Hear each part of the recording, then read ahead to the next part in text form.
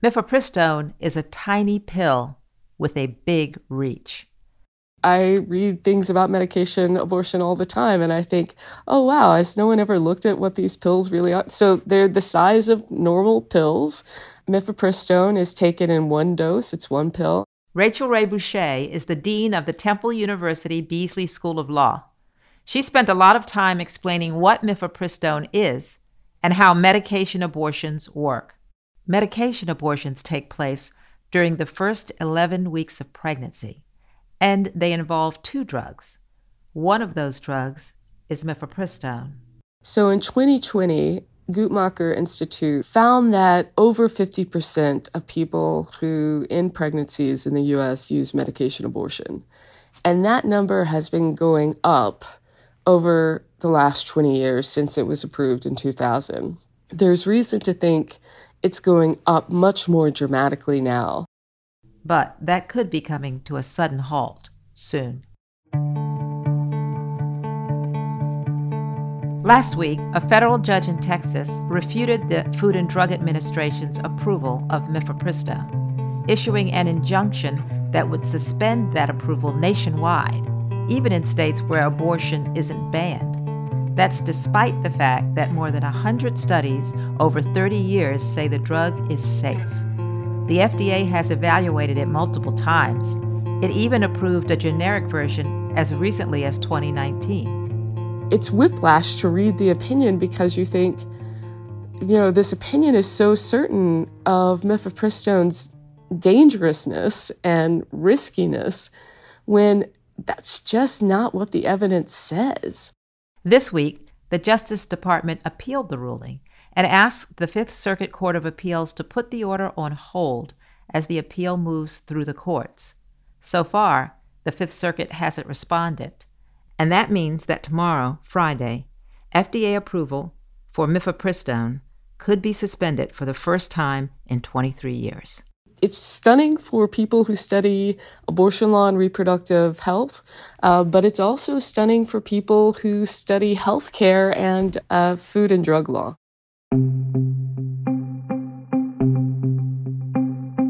Congress entrusts an agency to be the expert and rely on evidence, and that agency does so within its statutory authority, but then is told it's wrong, and the evidence it reviewed and relied on is wrong through the decision of one court, without expertise in food and drug law, then where do you draw the line of what drugs are subject to challenge and what drugs are not? Today on the show, the future of abortion pills and what it means for our ability to approve any drug, anywhere. I'm Mary C. Curtis, in for Mary Harris. You're listening to What Next? Stick around.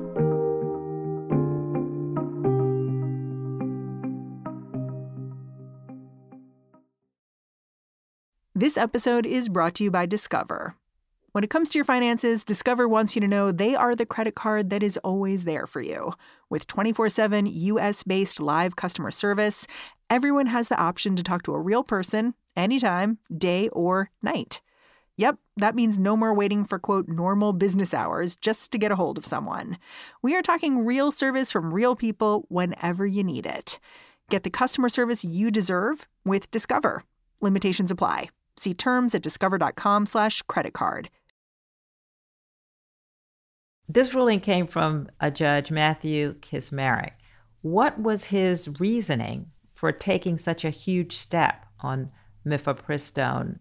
So his argument is that the FDA acted improperly because it misinterpreted a piece of the statute called Subpart H, statute that set out the process for accelerated review of drugs. He mischaracterizes in some ways what Subpart H was really intended to do, and he argues that that process under that statute should have only been used to approve drugs that treat illnesses, and that pregnancy is not an illness. Now, that has a lot of common sense value. Most people don't think of pregnancy as an illness, but The FDA for a very long time has thought about any number of conditions as illnesses.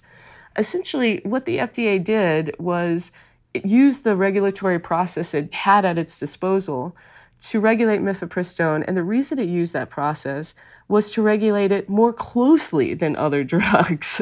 So what's interesting about the opinion is that it hinges on this idea that the FDA misinterpreted how to apply this approval process and implying that it did so hastily or without regard to the evidence.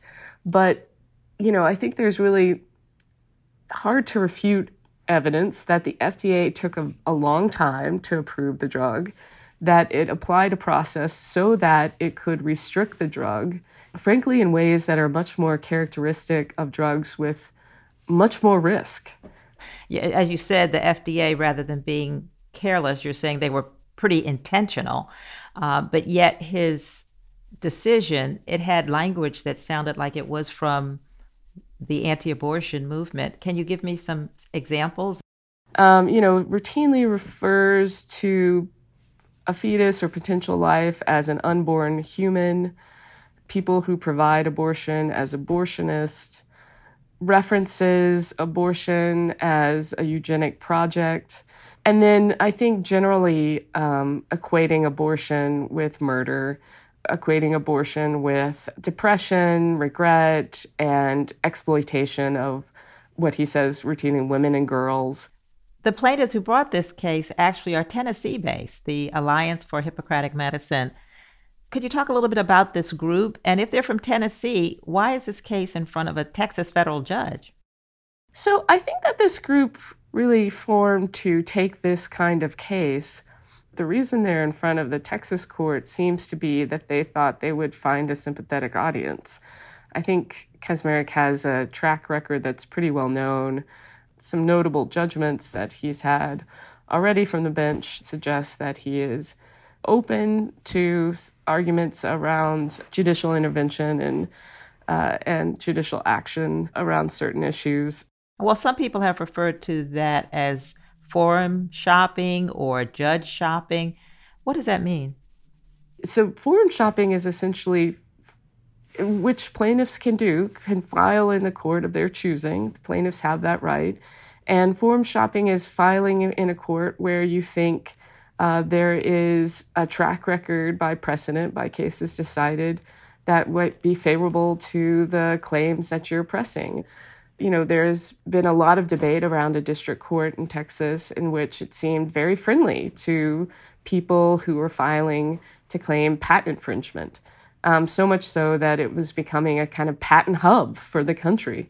And that has, elicited a lot of comments about and a lot of commentary on the fairness of that. And what does it mean for a court to be kind of a funnel for a certain area of law because of the perception of litigants that that is going to be the best forum in which to file. Well, let's go beyond Texas. There are two rulings about mifepristone and its legality floating around right now. On the same day as the judge ruled against the drug in Texas, a federal judge in Washington state ruled differently. Can you talk about that ruling?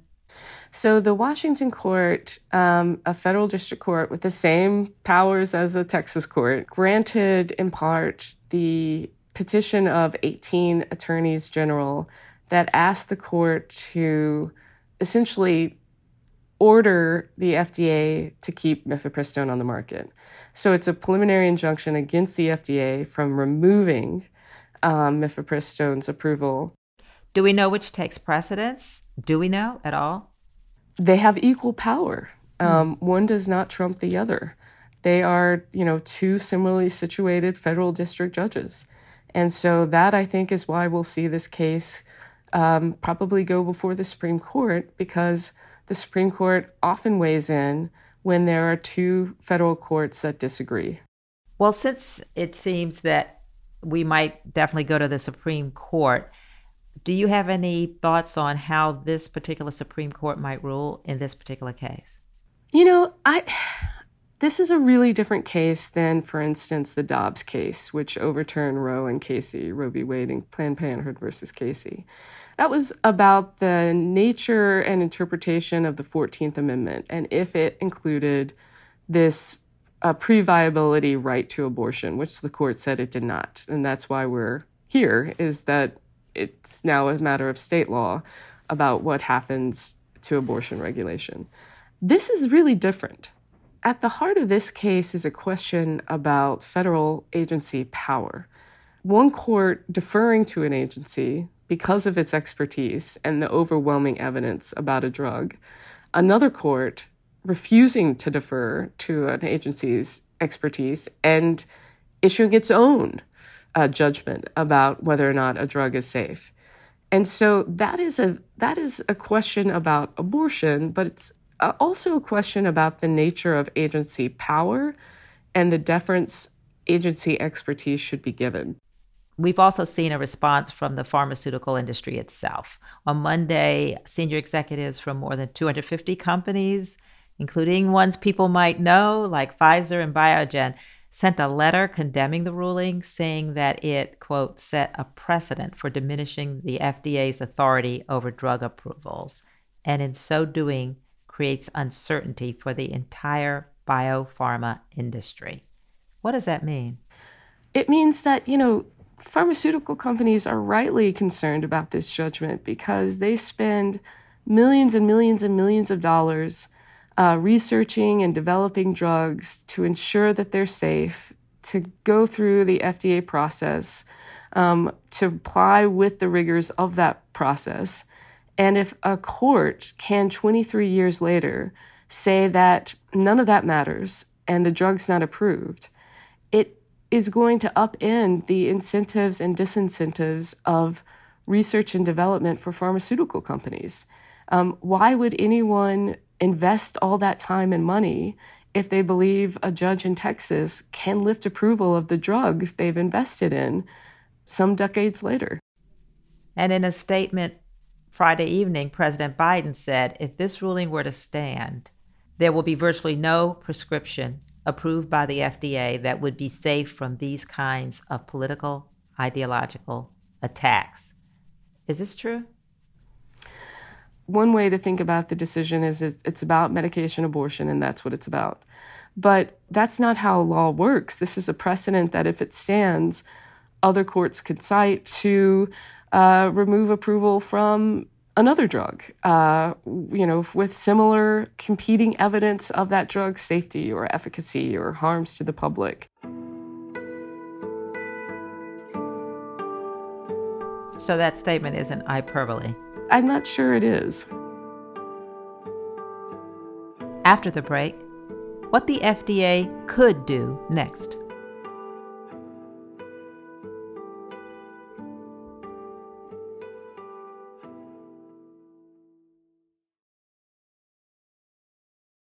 Regardless of whether the order is ultimately overturned, there are a few different options for both the FDA and the future of medication abortion.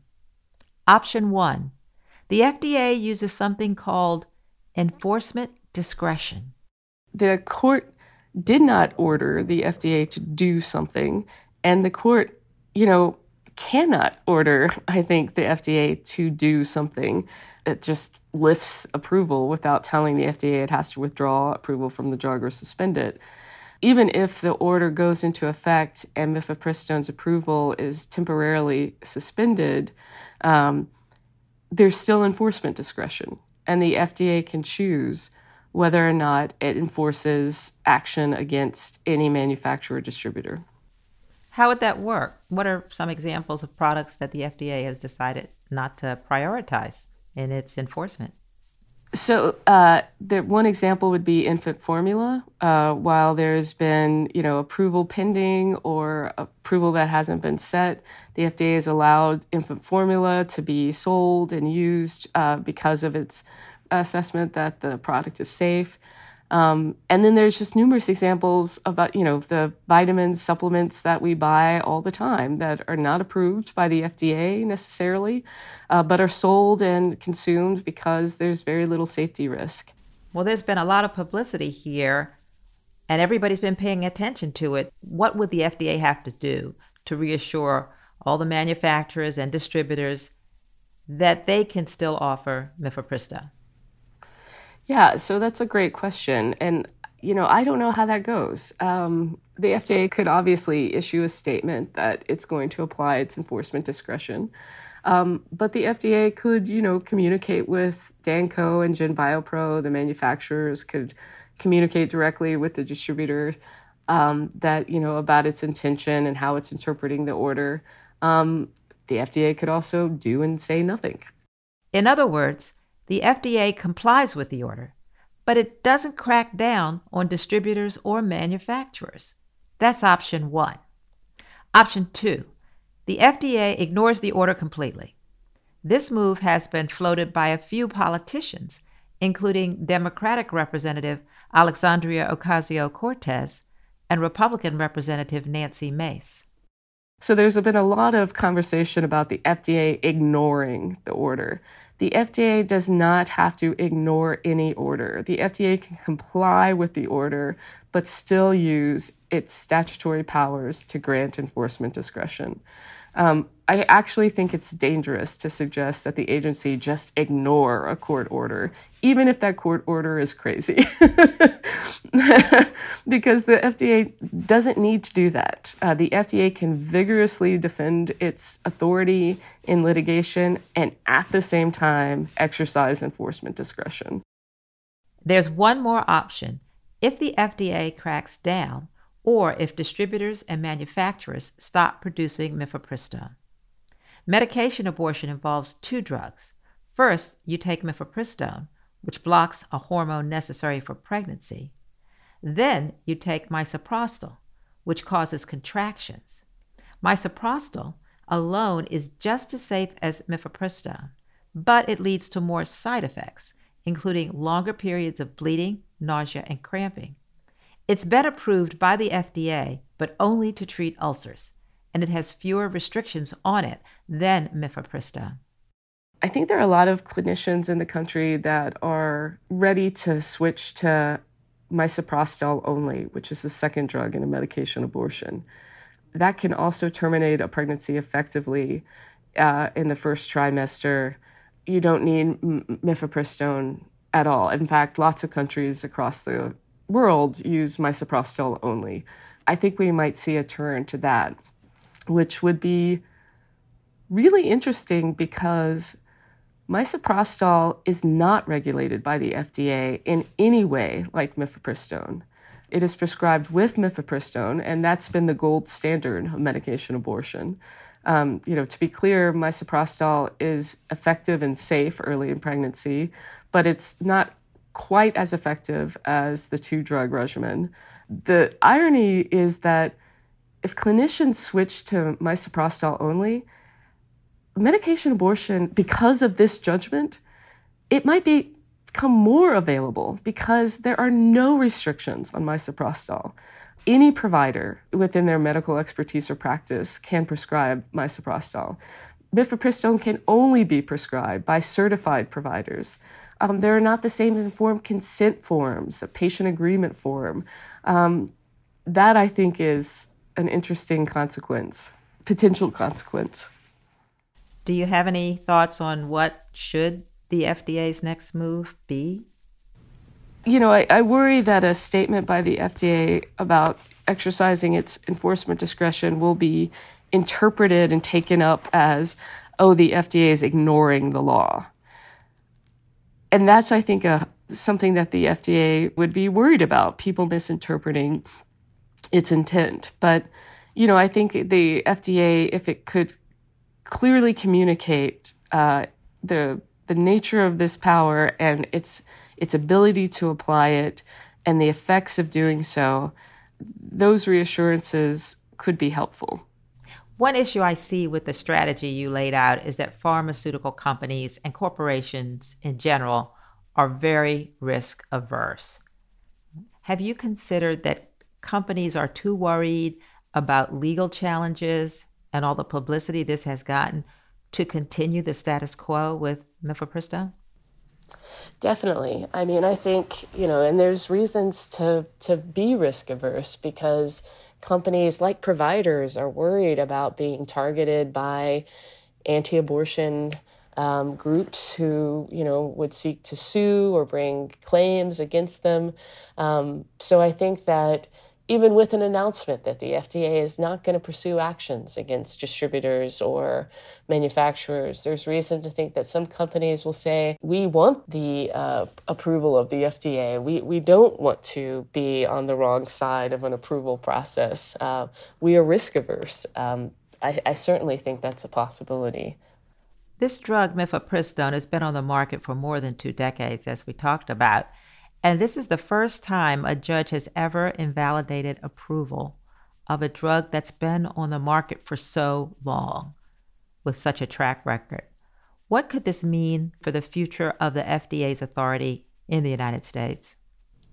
Certainly for the FDA, it's a case in which a court could say that the FDA's 20-year reliance on evidence and studies and research in one of the most studied drugs on the planet is just wrong, and based on that court's own evidence. And that really does undermine the FDA. What about the future of medication abortion itself? It is part and parcel of the attacks that we're going to see year after year in this country. I think the ground zero of the abortion war that's to come, that's here, is about medication abortion. Thank you, Rachel Ray-Boucher, for coming on What Next? Thank you for having me. Rachel Ray-Boucher is the dean of the Temple University Beasley School of Law. That's the show. If you're a fan of What Next, the best way to support our work is to join Slate Plus. Go to slate.com/whatnextplus to sign up. What Next is produced by Elena Schwartz, Anna Phillips, Paige Osborne, and Madeline Ducharme. We're getting help from Laura Spencer. We're led by Alicia Montgomery, with a little help from Susan Matthews. Ben Richmond is the Senior Director of Podcast Operations here at Slate. And I'm Mary C. Curtis, columnist at Roll Call and host of its Equal Time podcast. Find me on Twitter. I'm at mcurtisnc3. I'm handing things off to Lizzie O'Leary and the What Next TBD crew. Thanks for listening. Talk to you soon. This is the story of the one. As head of maintenance at a concert hall, he knows the show must always go on. That's why he works behind the scenes, ensuring every light is working, the HVAC is humming, and his facility shines. With Grainger's supplies and solutions for every challenge he faces, plus 24/7 customer support, his venue never misses a beat. Call quickgrainger.com or just stop by. Grainger, for the ones who get it done.